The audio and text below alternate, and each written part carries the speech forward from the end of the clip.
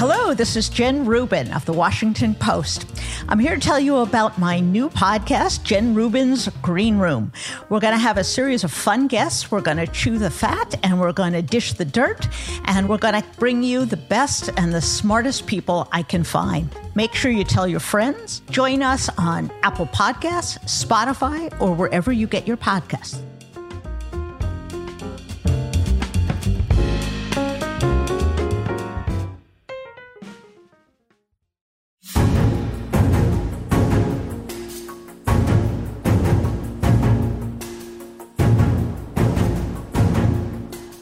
Hello and welcome to Politics War Room with James Carville, and I'm Al Hunt. This week our guest is MIT computer scientist and artificial intelligence expert John Guttag. Remember, we love taking your questions, so write into politicswarroom@gmail.com or send a tweet to @Politicon for next week's show. Now, we'll get to as many as we can, but don't forget to tell us where you're from. And please check out the links to our sponsors, Z Biotics, Henson Shaving, and ExpressVPN in our episode show notes. We thank you for supporting these sponsors. It really helps make this podcast happen. Please tell your friends about us and remind them to subscribe on Apple Podcasts, Spotify, Stitcher, or wherever you get your podcast. James Carville, the fight over the debt ceiling is depressing. It's terrible for the country, and I think it's going to be bad for Joe Biden. The House Republicans are willing, at least the majority of them, I think, are a sizable minority, even eager to cause a default, an economic catastrophe, which they'll then blame on Biden and the Democrats. So the White House couldn't have played its cards much worse. They started off by saying, we're not going to negotiate on the debt ceiling. And then they, of course, negotiated. The debt ceiling, by the way, covers, as you know, it doesn't cover future bills. It covers previous obligations, much of it run up by Trump. The Republicans, I think, have done a much better job of framing their narrative, as disingenuous and false as it is, that this is about fiscal responsibility, when really it's the full faith and credit of the United States at stake here. But I think they have the upper hand right now, and I think that Biden is going to have to cave a lot.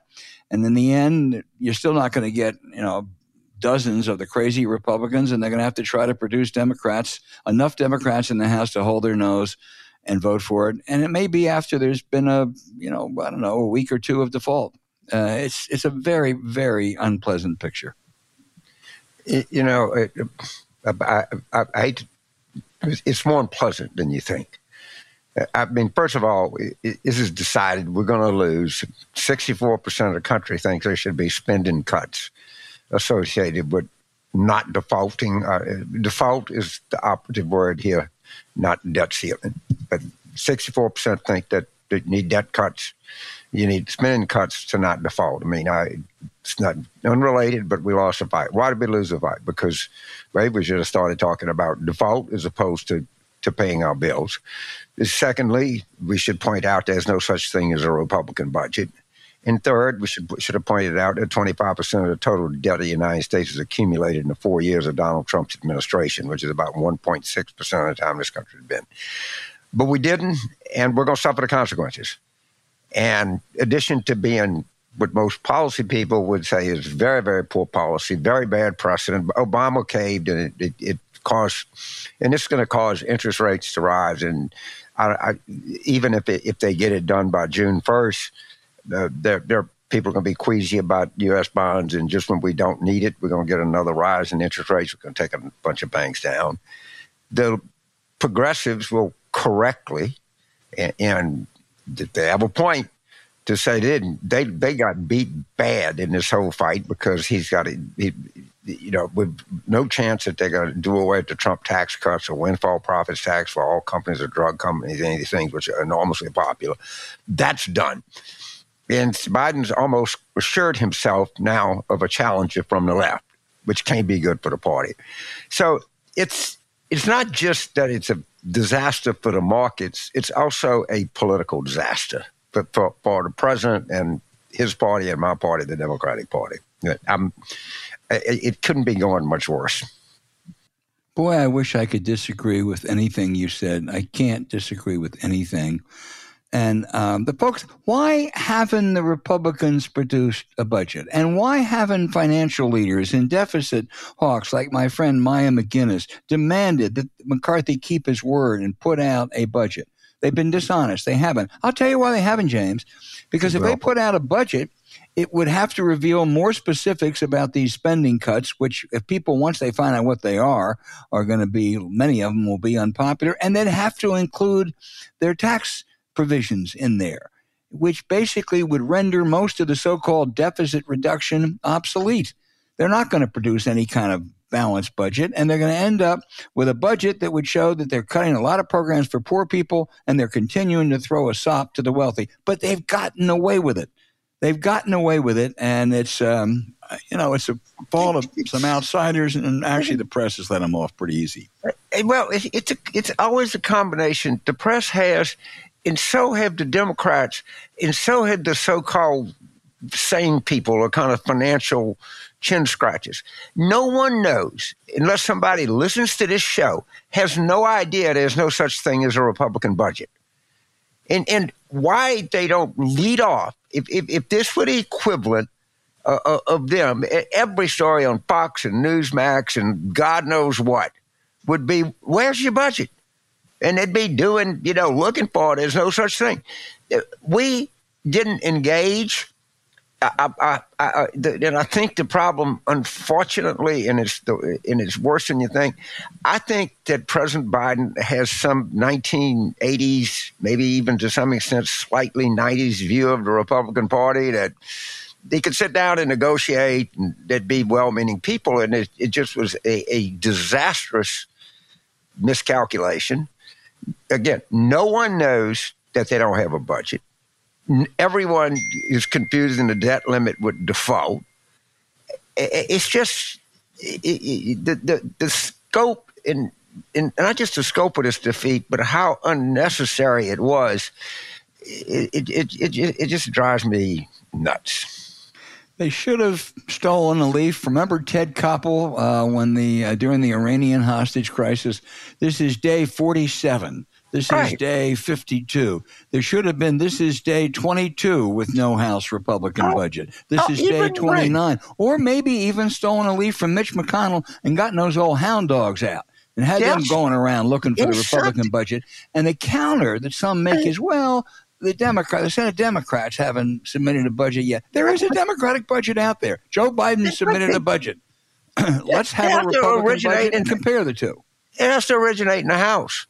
Yeah. But, I mean, even I remember when Keith Olbermann used to be, it's 674 days since Bush declared mission accomplished. Something. Right. But you can't, this idea that you say something once, you say something twice, or well, James, we brought that up back, and go look at a tape on May the 16th. That'll do you no goddamn good. Yeah. And it's like I say, it's a policy disaster. They're going to take all the wrong lessons from it, and it's also a political disaster. Yeah, you're right, and I'll tell you something. It's a precedent. Whenever there is a Democratic president, if the Republicans control either house, there will be a shakedown. Of course it will. And as far as the eye can see. So it's awful. Okay, so let's turn to something else, maybe not so good news for Republicans. We'll see. Ron DeSantis about to announce DeSantis-Trump, kind of Attila versus Genghis. I think DeSantis looks a lot weaker than he did 3 or 4 months ago. He is. He's made, I think, some miscalculations, some mistakes. He's not a very attractive person. But I still think, James, that it all depends on Trump. Trump is in the driver's seat. If he's still the Teflon Don on October the 20th, he's going to be the nominee. But if, as I have suggested on this program, that if the accumulation of more indictments, of more suits, of other actions of his health get to him and he starts losing that, the most likely person to pick up the chips will be DeSantis. And Tim Scott will be the flavor of the month. They love the Tim Scott story. I don't know what he's ever done. A couple months ago, Nikki Haley was the flavor of the month. But this is a Republican Party, a constituency that likes anger. They like grievance. They like lashing out. They like own the libs. They aren't looking for any message of vision or hope, even if it's dubious. So, I wouldn't sell DeSantis stock right now, but he certainly has not had a good couple months. Well, all right. So one of the great Paula conversations, and I guess I don't object to it, is, well, who would the Democrats rather have, DeSantis or Trump? Well, actually, Democrats don't have much say so. Well, look, you wanted Ronald Reagan, and look what happened. Okay, fine. This is idiotic, but I'll engage in the DeSantis-Trump thing. So you're right. Trump, in everything you see, points to multiple indictments.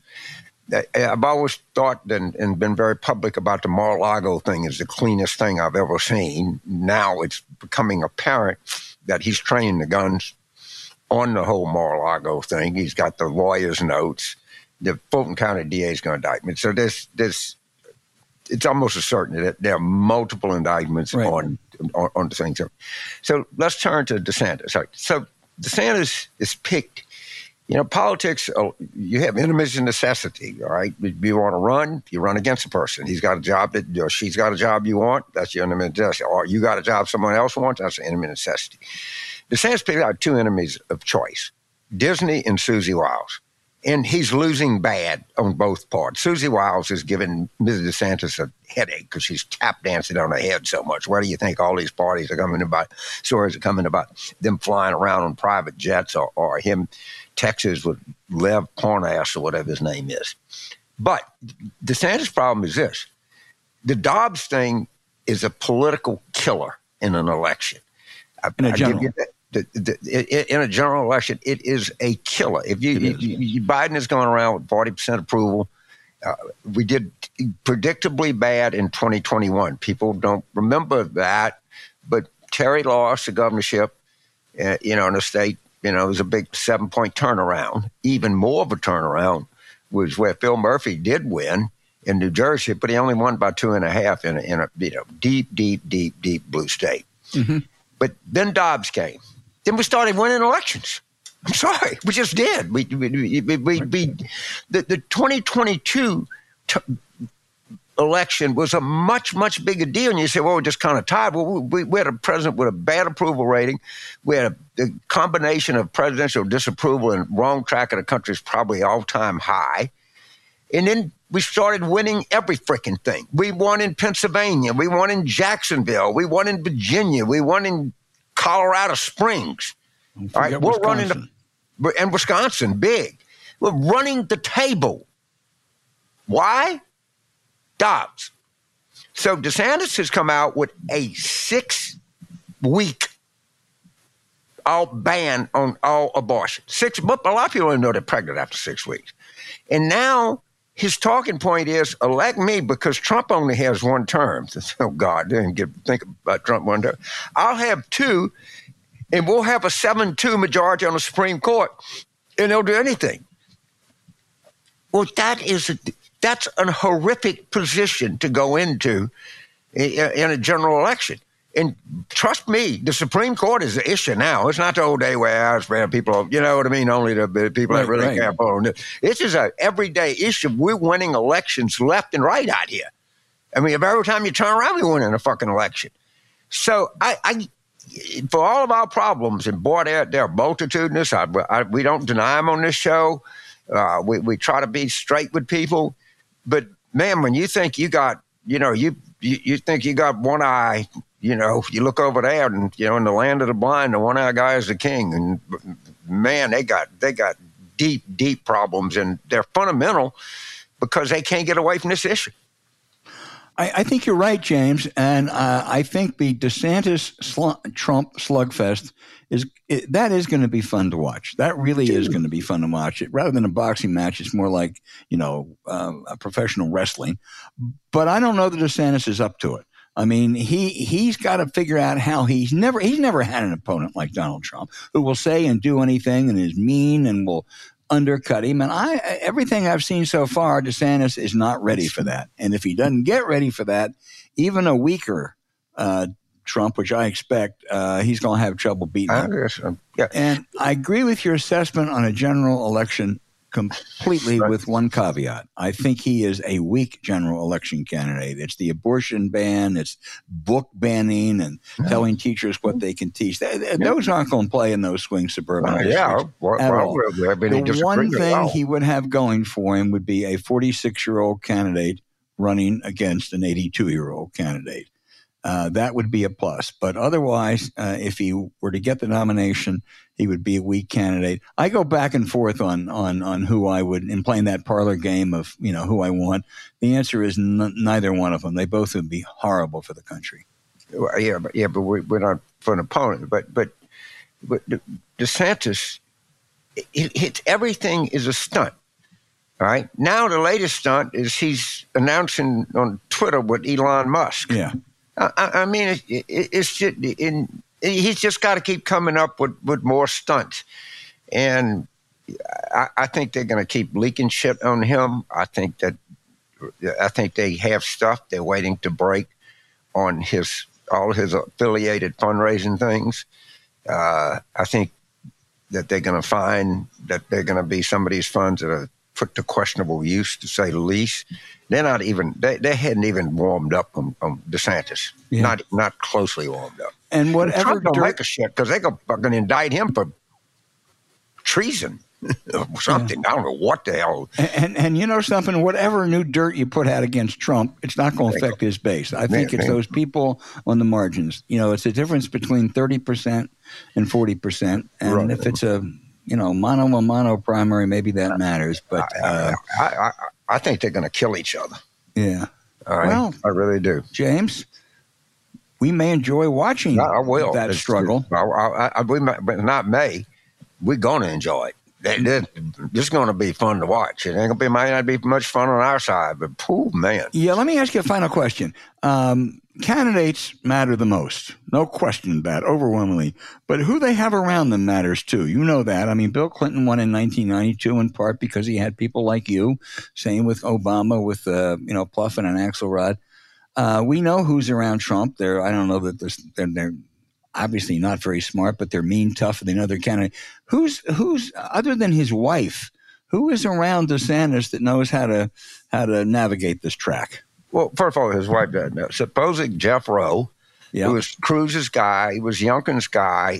I was reading a story about his friend. They make hundreds of millions of dollars a year. I mean, they have candidates everywhere. The article was not particularly favorable to him, but he's got I think I've met him once or twice. He has some. Where was that article, James? You remember? Shit, I don't, but it would pop up. They have a different model. They make so much money, more money than we used to make back when I was in politics. It's not even funny. But at any rate, Mrs. DeSantis is playing. She was a newscaster. She was the color person on the Golf Channel. She doesn't know what she's doing. Susie Wiles, who was Pat Summerall's daughter, who worked for DeSantis, made him as a savvy Florida political operator, and they fired her, and they made a big mistake. And I know this for a fact. She has contacts like you wouldn't believe, and a lot of them in the press. And she's just parsing this out. Susie Wiles hadn't begun to stick the shiv in her. Okay, you Democrats out there who have reasons to be down, just think about how much you're going to enjoy watching Trump versus DeSantis. Damn right.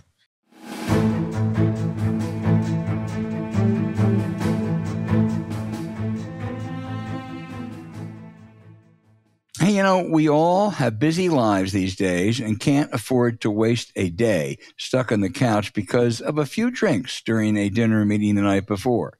Z-Biotics is the answer. It's amazing how they use PhD scientists to pioneer the world's first genetically engineered probiotic to accomplish a greater good, tackling rough mornings after drinking and getting you back to business. To fill you in, when you drink, alcohol gets converted into a toxic byproduct in the gut, and it's this byproduct, not dehydration, that's to blame for a tough day ahead. But Z-Biotics produces an enzyme to break this byproduct down and is designed to work like your liver, but in your gut.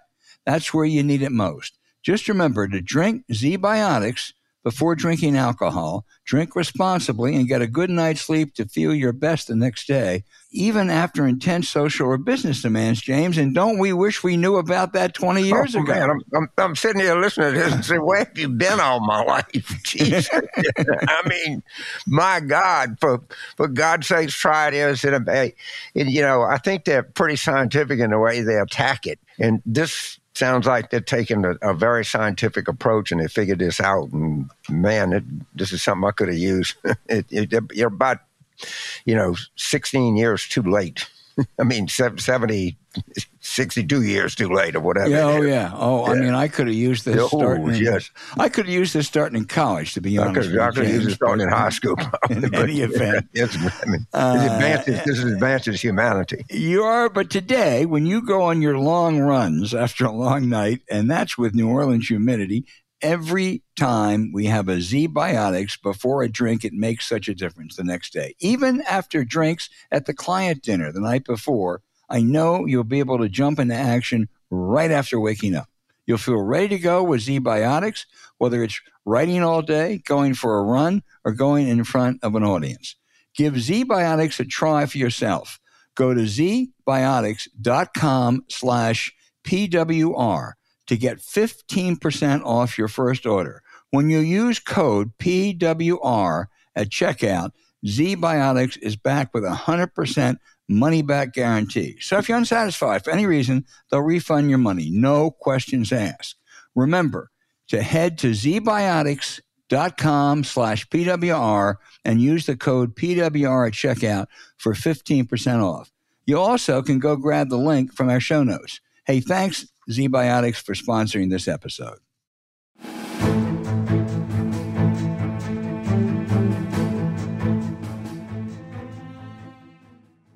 Hey, James, we're in rarefied air today with our guest, Dr. John Guttag, head of electrical engineering and computer sciences at MIT and founder of an artificial intelligence firm and a leading expert on that subject. First of all, welcome, Dr. Guttag. The question that is on the minds out there, will artificial intelligence replace two old guys doing a podcast? Well, before I answer that question, I hate to start with a correction, but I must. I am no longer head of the department. Some while ago, I decided to go back to earning an honest living as a teacher and a researcher rather than an administrator. But I take that correction. If I'd used AI, I'd have gotten it right. Probably not. I mean, I've tried. That's a long discussion. But if you'd asked ChatGPT, there's no telling what it would have told you about me. So it's a really good question. Will it replace people doing podcasts? It will certainly change what happens with podcasts. It's kind of amazing where we are. I think we're at the beginning of a positive feedback loop. All of us in the field are suddenly working on using AI to build better AI, which is pretty new. And this has the potential of leading to a period of astounding progress. It won't last forever, but for quite a while, I think the rate of progress will be unlike anything we've ever seen. We really can't know what new things it will allow us to do, which is, to me, thrilling as someone in the field, but I think to a lot of people also pretty scary. Well, let's talk about that promise. I mean, do you see us being able to use AI to make financial investments, to write my columns, to elect James's candidates? All of the above. So it's been used to make financial investments for a long time. If you look at the performance of hedge funds, the best hedge funds performance over really the last 10 years almost has been those hedge funds that are using quantitative methods and a lot of AI. Mm-hmm. So already there with financial decisions. As far as helping James elect more Democratic candidates, clearly AI is going to change opposition research, if nothing else, pretty dramatically. It gives us the ability to look at vast amounts of data and pull out things we'd like to trumpet about the opposition, and of course, things about James's side. It'll make a big difference that way. And of course, part of the issue there is also fakes, right? That it will be really hard to disentangle truth from things we find. And there are a lot of technical reasons why that's going to be a problem.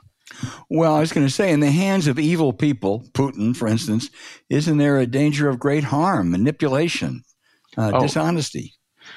Enormous harm, absolutely enormous harm. The bots will generate things. It's going to be very scary, and it's right now.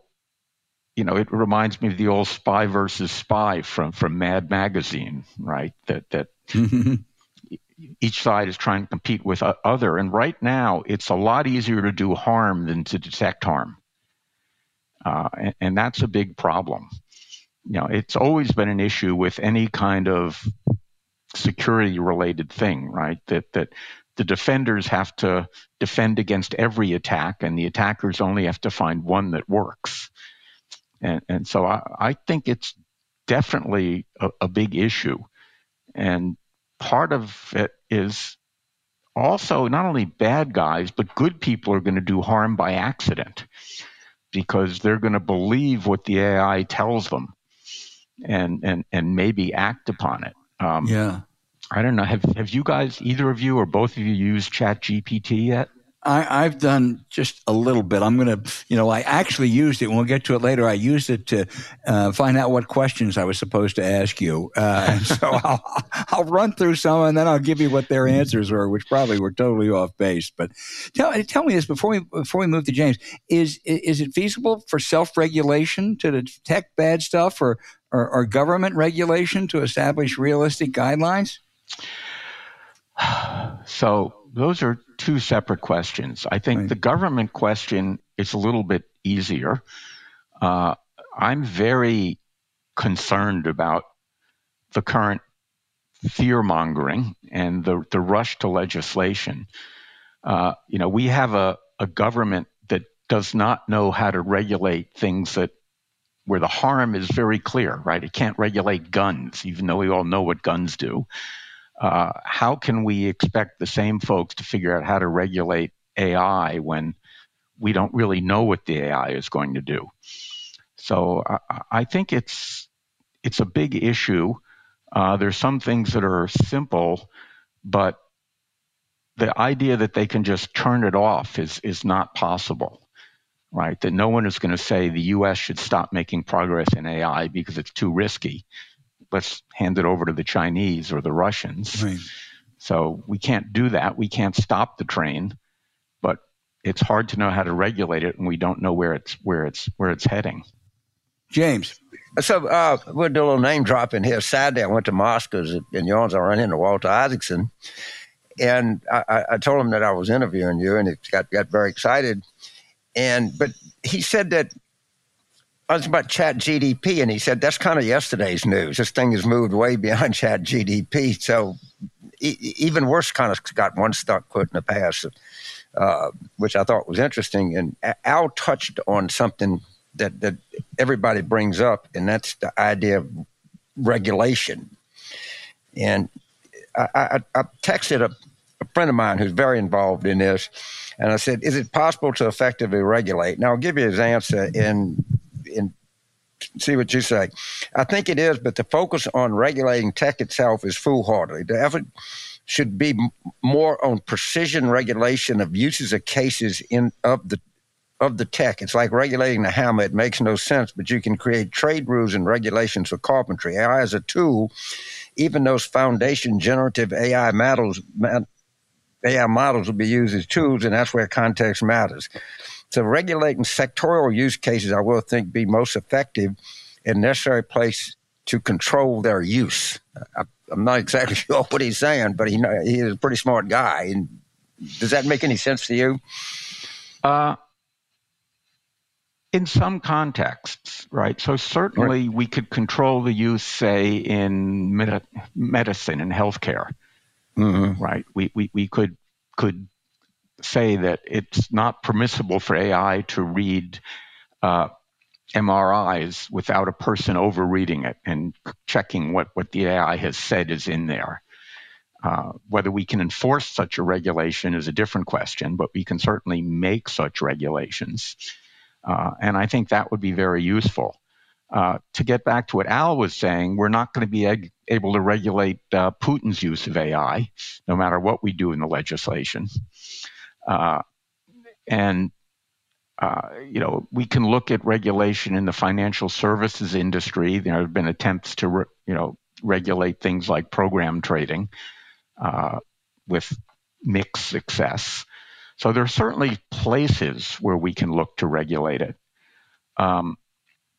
But it's going to be hard. I think one of the different things that would be to look at that worries me a little bit is there are going to be a small number of companies with oligopoly power.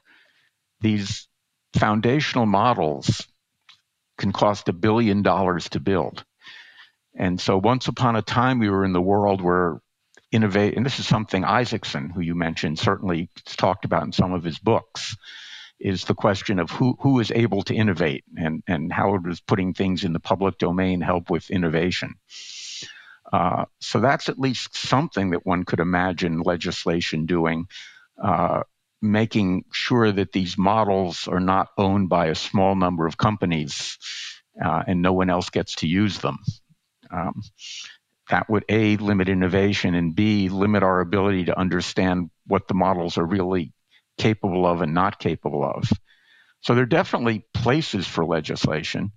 The question is, do we have people in Washington who are knowledgeable enough to do it in a sensible way rather than, to use your analogy of carpentry, just take a hammer and start smashing things?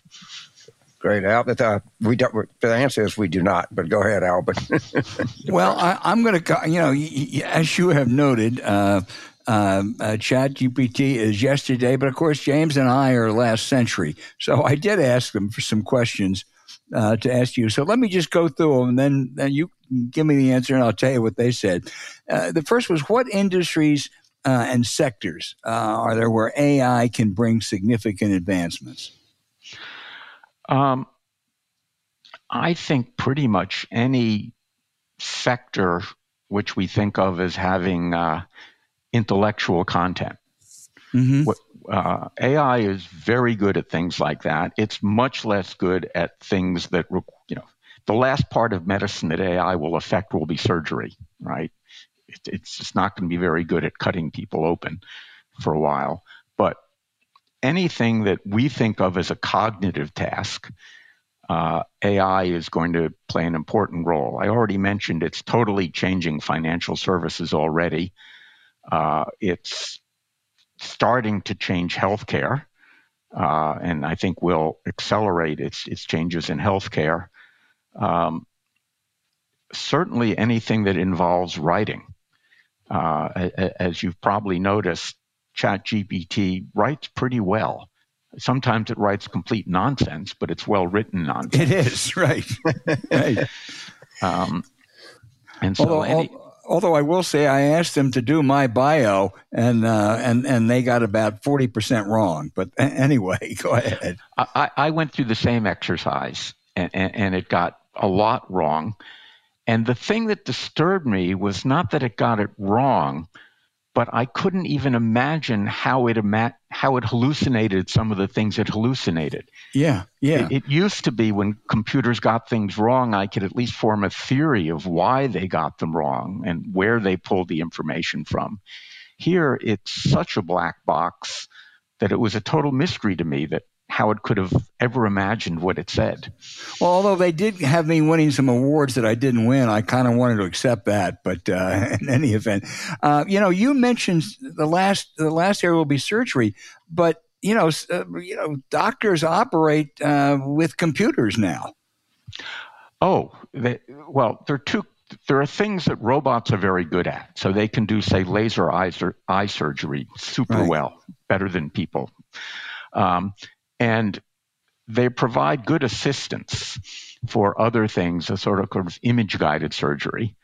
I think in general, as we think about the impact of AI on industry, we should think about AI and humans doing things together, right? Rather than AI totally replacing humans. And I think that's really going to be the model. So you might ask ChatGPT or some other AI to write a column for you, but before you sent it off, you would read it and edit it.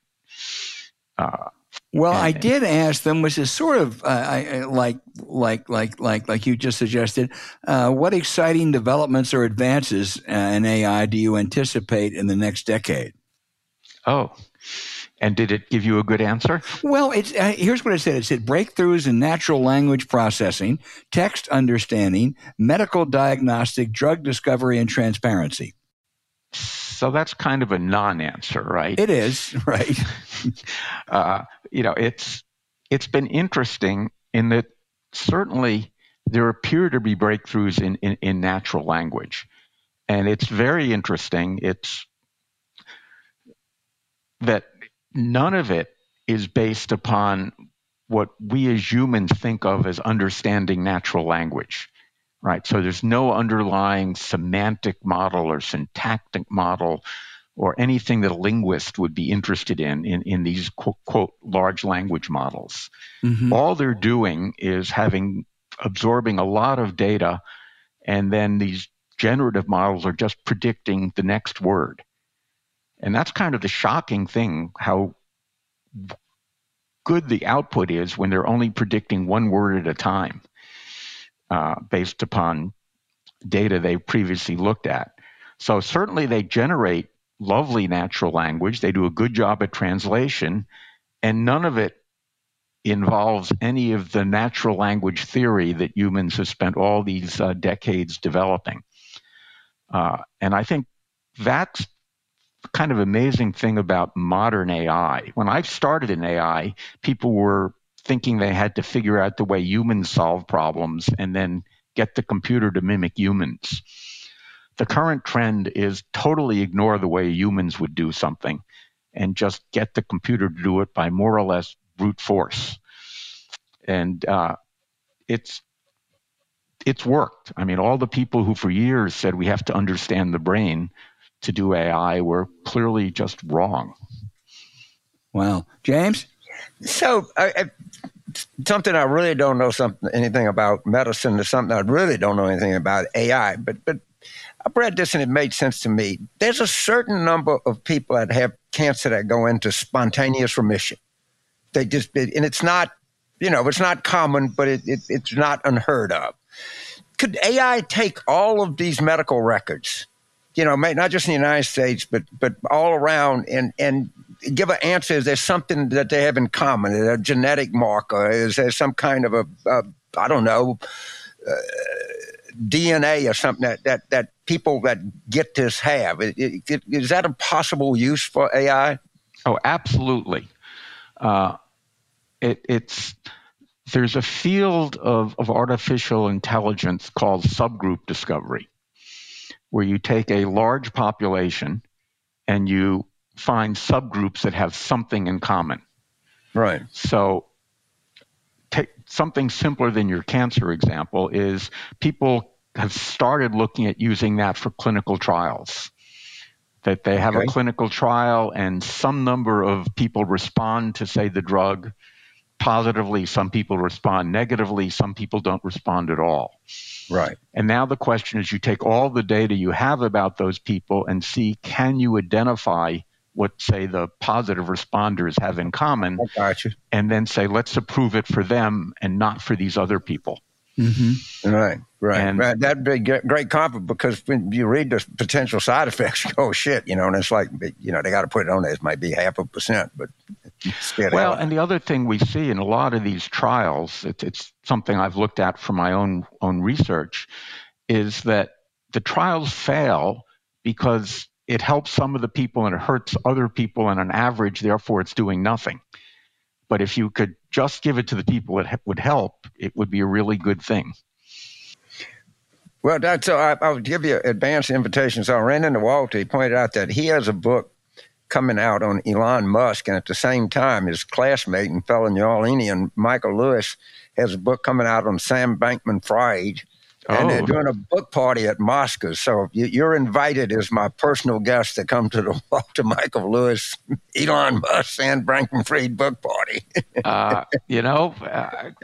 Count me in.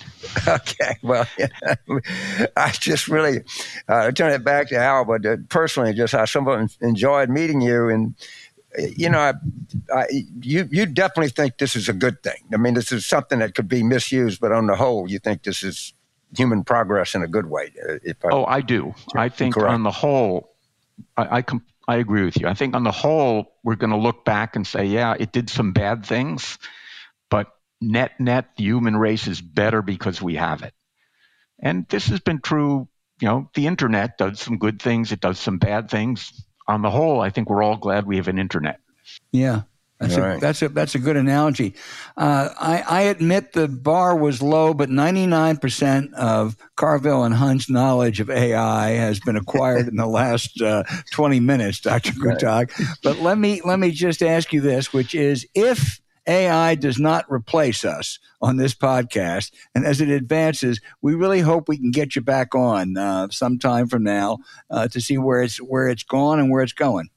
I would be delighted. I've really enjoyed this, and I think it's very important that the public not be exposed to what's going on with AI, because it's going to be very important. And there's so much garbage that gets promulgated out there that it's important that people like you try and inform the public about what's going on. And not to mention inform ourselves. And you have done that today. No, I want to tell you, I got to tell you one story, Al, our listeners. When I was at LSU, I got an F in books and libraries. And my dad looked at me, he said, son, this ain't exactly goddamn quantum physics at MIT. In the 90s, there was an economist, Larry Katz, who's a labor economist, and he asked me if I would come talk to his class at MIT. And I said, only under the condition that I can stick my head in the quantum physics classroom. So I actually listened to 30 seconds of MIT quantum physics. Have you ever met up there our dear friend Roger Altman, who's on the board at MIT? I have not. Well, I'm going to tell him next time he goes up there to stop by and see you, because he's a wonderful man, and he's really he's a financial guy from Wall Street, but he's really, really, got invested in MIT. And tell all my friends on the quantum physics faculty hello for me. Yeah. Well, I think it was maybe it was Niels Bohr who said, if you think you understand quantum physics, then you surely don't. Well, I'm safe. Well, listen, thank you so much. This has been a pleasure, and we have learned a lot, and we really do hope we get you back. All right. Thanks a lot. I've enjoyed myself as well.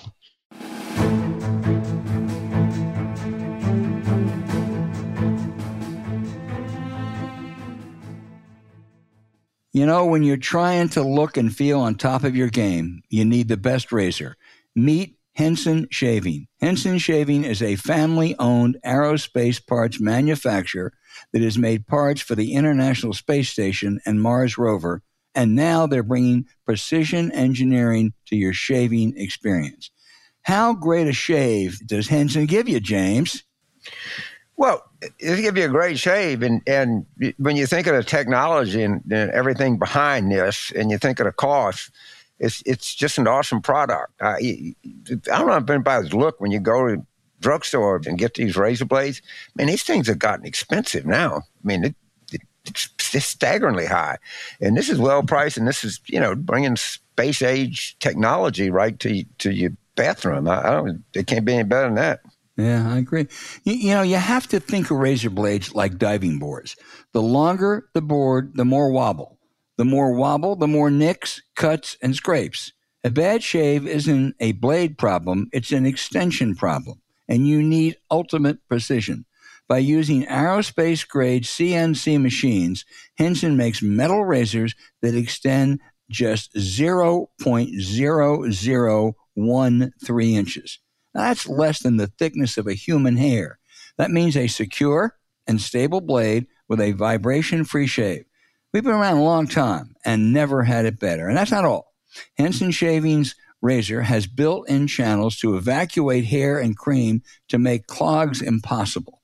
Seriously, Henson Shaving wants the best razor, not the best razor business. That means no plastic, no subscriptions, no proprietary blades, and no planned obsolescence. Plus, they're affordable. The Henson razor works with standard dual-edge blades to give you that old-school shave with the benefits of new-school tech. And it's only about $3 to $5 per year to replace the blades. Henson handles it all. My first shave, you feel 20 years younger, and the design and durability is unmatched. So it's time to say no to subscriptions and yes to a razor that'll last you a lifetime. Visit hensonshaving.com/warroom to pick the razor for you and use code WARROOM, and you'll get 2 years worth of blades free with your razor. Just make sure to add them to your cart. That's 100 free blades when you head to hensonshaving.com/warroom and use code WARROOM. You also can find the link in our show notes.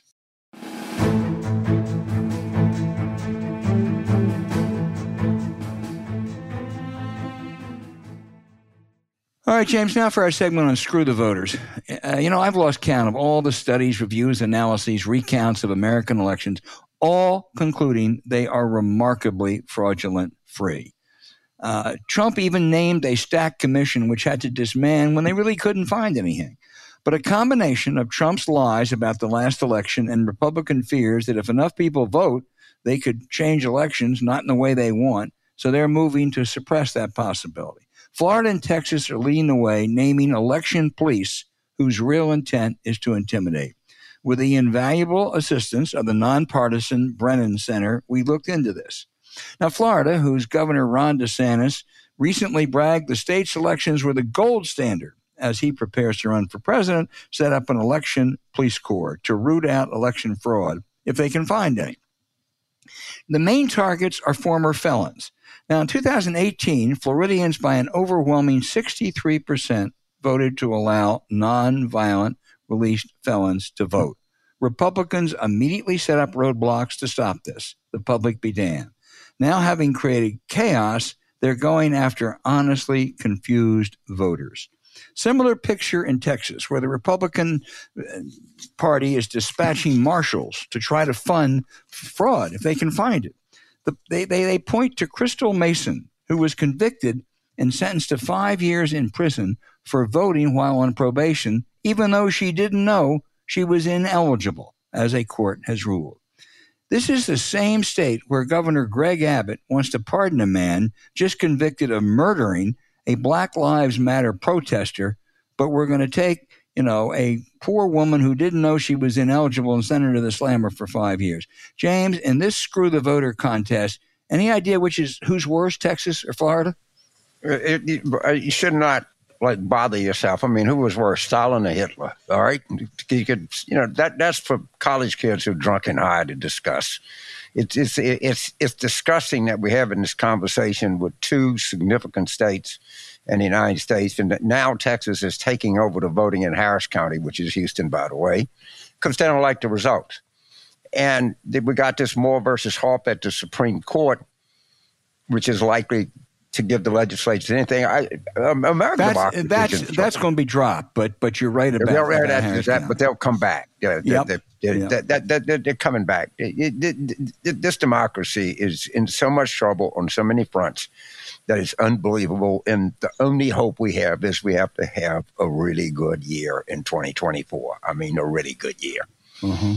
And it's got to be not just a presidential good year, but it's got to be a congressional good year. It's got to be a good year down to the state and the county level. They know that they're losing, and they're doing everything they can from the Supreme Court on down to screw the electorate. This is an important part that you do, and we got to continue doing this. We'll continue the screw the voter because, unfortunately, there are enough examples. And you're so right about 2024. And it's also secretaries of state and state Supreme Court races. AGs and it's all. Keep a focus on them. Okay.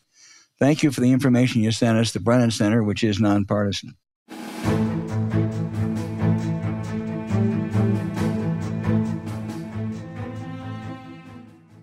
All right, James, now for the outrage. The Russians have banned 500 Americans from that country. There goes the Siberian summer vacation. The list includes late-night comedian Stephen Colbert, Georgia's Secretary of State Brad Raffensperger, and Michael Boyd, the Capitol Hill police officer who shot and killed one of the mob violently trying to break into the House Speaker's lobby on January 6th. None of these men have any involvement in American foreign policy. They do have one thing in common. They have incurred the wrath of Donald J. Trump, as have most of the others of 497 on that list. Putin is sticking with his old pal Trump. For the revisionist efforts, which we've seen now, particularly after the Durham report, the reality of the Mueller report, the American Intelligence Agency, the Republican-led Senate Intelligence Committee, and others all concluded Moscow tried to help Trump win the 2016 election, and his campaign welcomed it. They fed inside information and met with Russian agents, and they were aware of some of the Russian leaks that were coming out about Democrats. Now, you recall, James, you cited the Senate Intelligence Committee report. After a 3-year investigation, they laid out an extensive pattern of Kremlin-Trump contacts in 2016 while saying, well, there was no evidence of collusion. Well, replied Maine Senator and committee member Angus King, an independent, the Russians provided all kinds of help, and the Trump team used it and welcomed it. You can decide whether that's collusion, whether in the legal sense or not. Trump and Putin, soulless brothers. I've been on a lot of lists in my life, and, I didn't get the MacArthur Genius Prize, damn it. But the list I most regret not being on is that list. Yeah, I would have loved to have been named on that list. We can campaign for it, James, and see if they'll update it. I will. Please, man. People would pay to get on that thing. You kidding me? Russia could raise some money. Yeah, absolutely. So my outrage is a town in the Hudson Valley between New York and Albany. And then the New York Post, Washington Post, ran a story, interviewed people that said they were veterans and they were kicked out of a hotel to make runs for illegal migrants.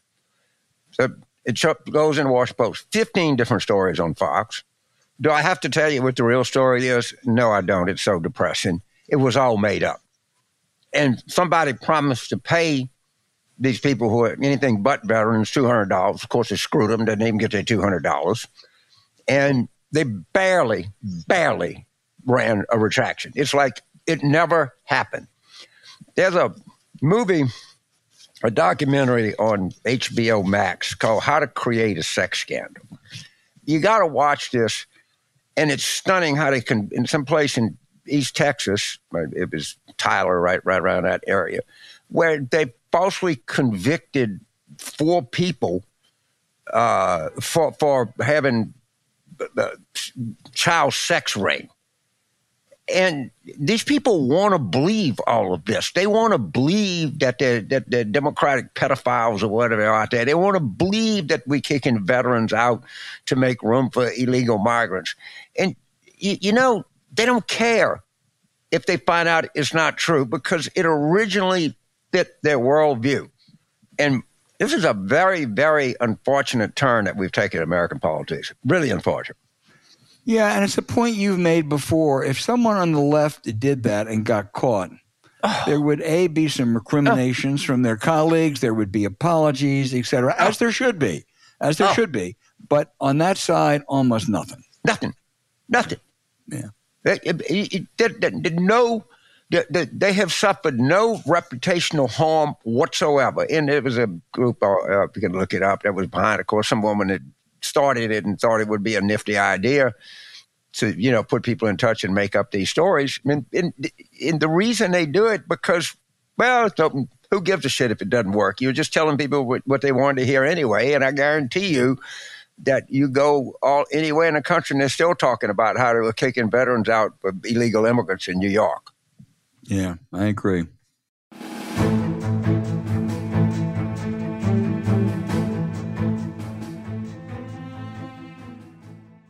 We're living in an era of tyranny, and the internet is at the frontier of control. So when powerful interests want to push their agenda, who's to say big government and big tech won't silence any voice that doesn't fit their narrative? After all, we never know who's going to be in power. And right now, Americans are being forced to give up the very thing that makes America great, our freedom of speech and even our identities. But we're not going to let our voice be censored or data be harvested. That's why we use ExpressVPN, and you should too. You see, the problem with big tech is not only do they attempt to censor you, but they also track what you do online. And that means what you're searching for, the videos you watch, and everything you click. They can match your activity to your true identity using your device's unique IP address. How important is it to protect your thoughts, information you look at, and identity, James? Well, it not only is important, it gets exponentially important, not by the day, but by the hour. And, you do these things and accept all cookies, shit, I just want to read the story, and you just click it and you just don't even think about it. And they're getting more and more and more sophisticated, and they all want everything. If you go and buy a bag of M&Ms, they want your phone number, they want your email, they want amazing. your number. Everything is about accumulating information on you, and people know more about you today than they've ever known about anybody else in history. And any protection that a human being can get, it's just common sense tells you ought to make use of it.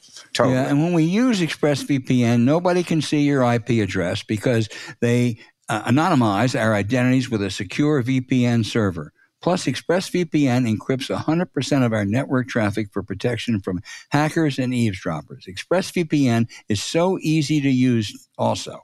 We love that no matter what device we're on, the app literally has one button. You tap it and you're protected. It's so simple, even James and I can do it. ExpressVPN is not only the #1 rated VPN by CNET and TechRadar, it's also the best VPN we've ever tried, and we never go online without it. So don't give big tech and big government the power to control your information.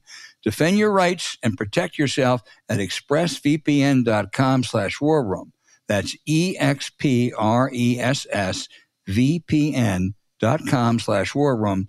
to get 3 months free. Again, that's expressvpn.com/warroom. You also can find the link in our show notes. Yeah, you're right. It reminds me of, the command of the referee right before the bell rings. Protect yourself at all times and come out fighting. Protect yourself. You need protection in this world, brother. Excellent point.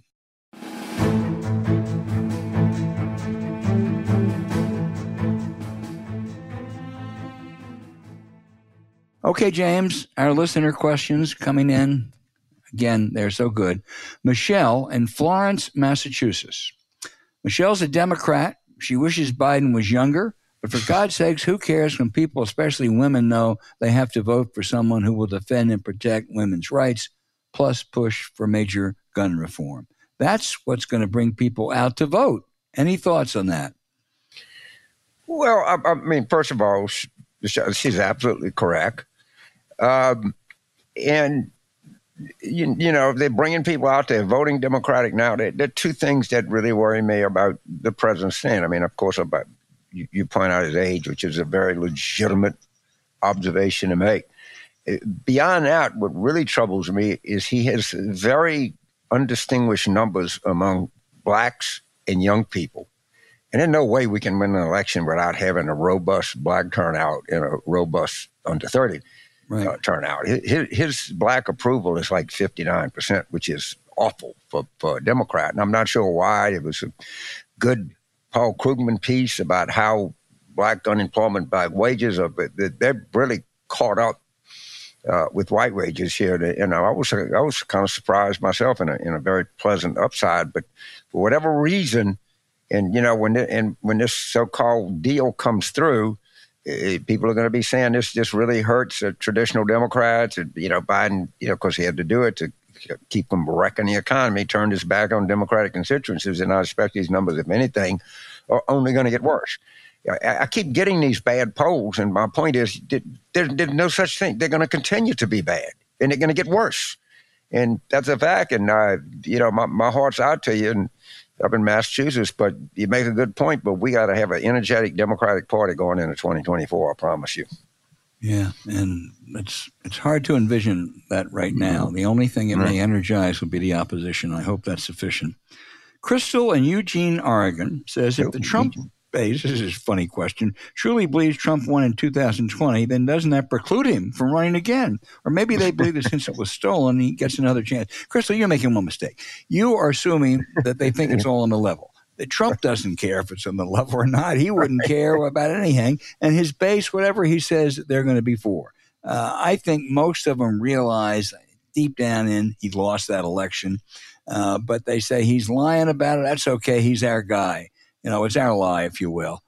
And so I admit, a bit taken back that his repetition of that lie appears not to have hurt him one iota among that base. It's worse than that. Not only does it not, they want to be lied to. Yeah. Okay, you got to understand that. They'll pay to be lied to.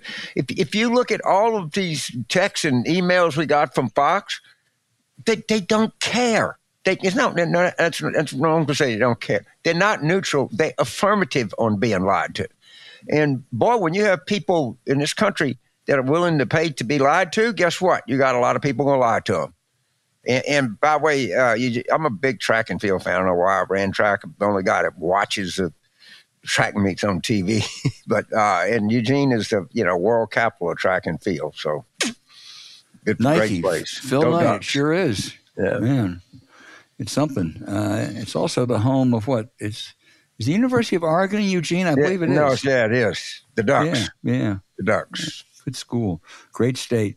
Right. Greg in DeKalb County, Georgia, recognizing that 2024 is a very unfavorable Senate map for Democrats, except maybe Colin Alrod against Ted Cruz. Do you see anyone mounting a strong campaign against Rick Scott?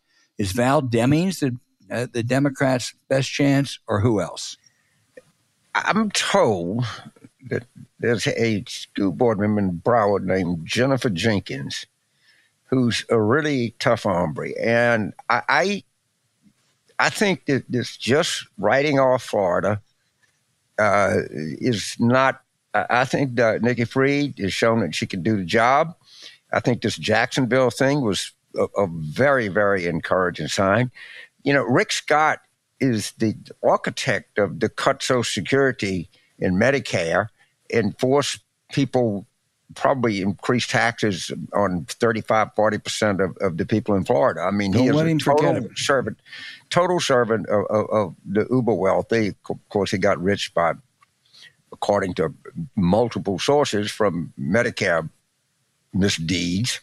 So I let's watch what goes on down there. But I guarantee you they're looking, and we might have a potentially really, really interesting candidate. I'm also told that the leader of the Florida House, Pinchill's got a little bit of a different name, is really, really, really talented. So there's some talented Democrats down there in Florida, and we got to figure a way to get them front and center and out there. But I'm not near ready to give up on Florida.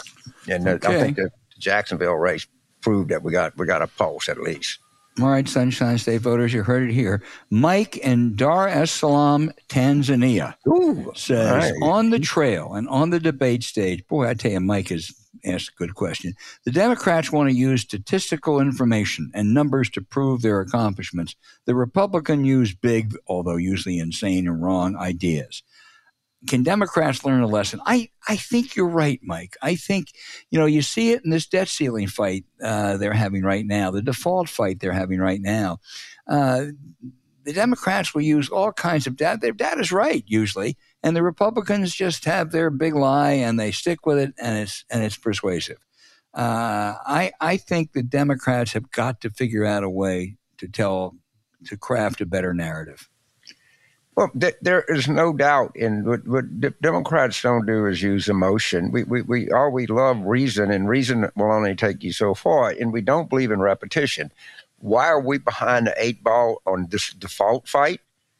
Well, we didn't prepare for it. We didn't have, real message discipline. They didn't have talking points. Democrats, and all they do is they get the White House press person, and is how good they answer Peter Doocy's question. That's not communications. Communications is having a strategy, having an implementation, having execution, and having enforcement. You got to tell people, don't say debt limit, say default.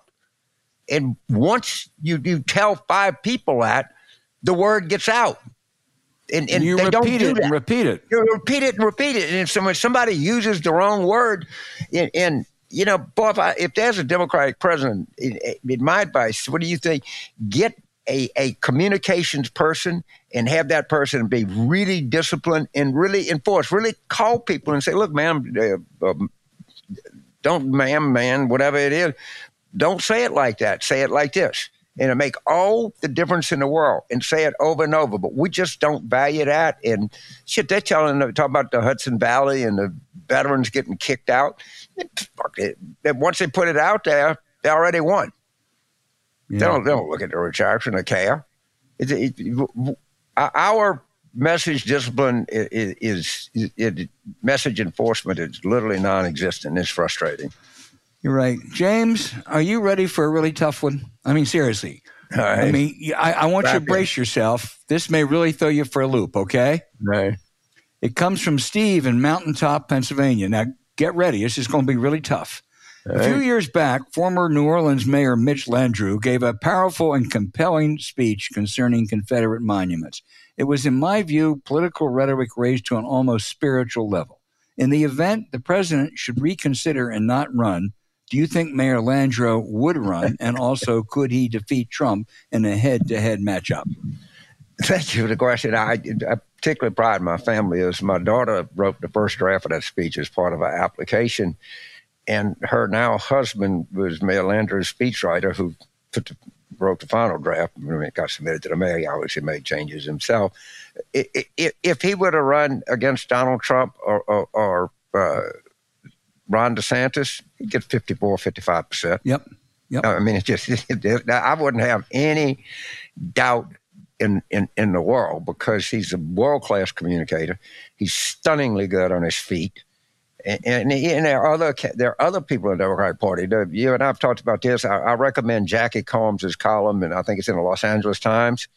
The greatest, most destructive myth in American politics is the Democrats don't have anybody that could run other than Biden. That's just not demonstratively not true. And there are many, many. I'm not going to go through a litany because I always forget someone because there's so goddamn many that are so talented out there.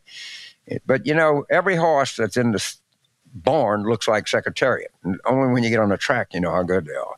Yeah, and I, you're right about the list, but I'll give you a top 3 who I agree with you would win 54, 55% against Trump or DeSantis, and that would be Mitch Landrieu, Gretchen Whitmer, and Roy Cooper. All of them. All of them are tried. All of them are true. All of them would be persuasive, but, doesn't look like it's going to happen. Well, our next question is from James, a different James in Minneapolis, Minnesota. All right. He said, this is following up on that. Perhaps it's naive to hope for, but what is the latest time frame that a change of mind by the president would still enable enough time for an effective race for the nomination by other credible, qualified, and interested Democratic candidates? He mentions a few that we just went over. James, I would say realistically we're talking, no later than Labor Day. You have to have a little bit of time. You have to have filing deadlines. I think that's achievable if you do that. And frankly, if Biden gets out, I don't know what's going to happen to the Democratic calendar. I wouldn't be surprised if there's a lot of pressure to move New Hampshire back to its, original first status. They're going to have a first primary no matter what. And so I think if you go much beyond Labor Day, you run into filing deadline problems. And but that's still James? The party decides. Suppose we had a presidential candidate and he was incapacitated in April March of election yet. Well, it'd be a process. You'd backload stuff. You'd figure something out. Yeah, but he's talking about when Biden would get out. I know Lyndon Johnson was running in March of 1968 until a New Hampshire primary. Well, they had a vigorous nominating thing between Humphrey and Bobby Kennedy in 1968. I was getting out of when Bobby Kennedy was killed, assassinated at night of the California primary. There's deadlines, but the party makes the rules. They can figure anything out.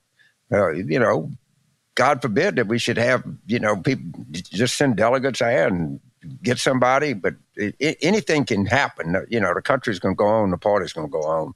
Ideally, you would have a start at Labor Day and everybody would be out and running all the primaries, but you may not have that. Our final question is from Michael. I love this town, Springboro, Ohio. No, I don't know what that is. Let's look that up later, where Springboro, Ohio is. He has a good question. What do Democrats need to do to win Texas in the next presidential election? Michael lives in Ohio, a once purple state which went for Trump by a wider margin than Texas in 2020. Any hope for the Democrats in the Lone Star State, James? Well, yes. I mean, first of all, I think we have a stunningly good Senate candidate there. And, I'm talking about the Senate, not presidential. But by the way, the margin in the presidential race, I think, was considerably cut between 2016 and 2020. I got to look it up and double check, but I think I'm on pretty safe ground now. And, it's evidenced by the Republicans doing everything they can to try to keep Democrats from voting because they know what's coming. Look, we gotta compete in the Senate in Texas for sure. We got to compete in the Senate in Florida for sure. We don't have any other choice. And the only other choice we got is Indiana, which is really hard. But the Republicans are actually a little more sane than most of them is retiring. But that's what we down to. And we down to trying to save West Virginia for Senator Manchin. I mean, now, Jim Justice, who fired Joe Manchin's wife, and that doesn't go over big in a place like West Virginia, I promise you. But they got a real right-winger. Justice used to be a Democrat. He's kind of a Republican of convenience. And that the guy's name escapes me right now. But if we can shut up about Manchin and the Democratic Party, because he's the only Democrat that would have any kind of chance in West Virginia. And if he got that really loopy right winger, that's what you're down to hoping for. All right. And I don't know how good of a hope it is, but when you're 4th and 72 on your own two, you gotta chunk it, dude. Anybody who doesn't give Joe Manchin a pass this year on anything is out of their mind. I'm sorry. I don't like some of the things he says or does, but he deserves a pass. He's going to have a tough race, and he's a heck of a lot better than any Republican. James, I want to go back to Texas. I think you're right, but that Texas Republican Party is a disgrace. I don't mean that, and that's not just hyperbole. The governor is a guy, as I mentioned earlier, who wants the jury convicts someone of murder, and the governor says, well, he's a white guy who killed people and Black Lives Matter, so I'm going to pardon him. I mean, it's remarkable. I mean, the jury came in one day, and within a matter of just a short time, Abbott says he's going to pardon him. The lieutenant governor is supposed to be the craziest of them all, a real right-winger. But my favorite is the attorney general. The attorney general who has been indicted on a state charge, and the feds are investigating because his own aides went to the feds and said and accused him of committing a crime while attorney general. He now wants the state taxpayers to pay for it. The legislature is resisting. So what does he do the other day? He says the Republican Speaker of the House is a drunk, and he ought to be thrown out of office. What did you see today? Yeah, exactly. He is a drunk. Yeah, right. Well, I want them. They're all if they're not drunks, I want to give them something to drink. They're so goddamn crazy. But that's the Texas Republican Party. That's what they are. And I'll tell you this much: I'll take a drunk over Paxton. I would take a drunk easy. But I got to tell you, that guy was drunk. The tape is fun to watch, no doubt. I don't know if it's disqualifying, but that dude, and he was from Golden Triangle, which is right. There's a lot of Louisiana Cajuns live in that part of Texas. But he was drunk. Well, somebody, you Texans out there, would you please send the speaker some Z-Biotics? Because I think he could really benefit from Z-Biotics. He needs some Z-Biotics. Okay, keep those questions coming in. They are so great, and you are telling us where you're from, and we really appreciate it. We had, from Springboro, Ohio to Tanzania.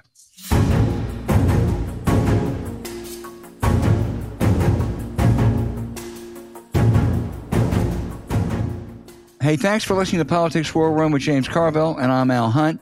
Don't forget to send your questions for us by email to politicswarroom@gmail.com or tweet them for next week's show at Politicon. Following this episode, we'd really appreciate it if you check out the links to our sponsors, Z-Biotics, Henson Shaving, and ExpressVPN in the show notes. We thank you for supporting them because when you do, it helps make this podcast happen. Now, to keep up with us, subscribe to Politics War Room on Apple Podcasts, Spotify, Stitcher, or wherever you listen. Please rate the show with a 5-star review. We'll be back next week with another show as we continue our War Room planning.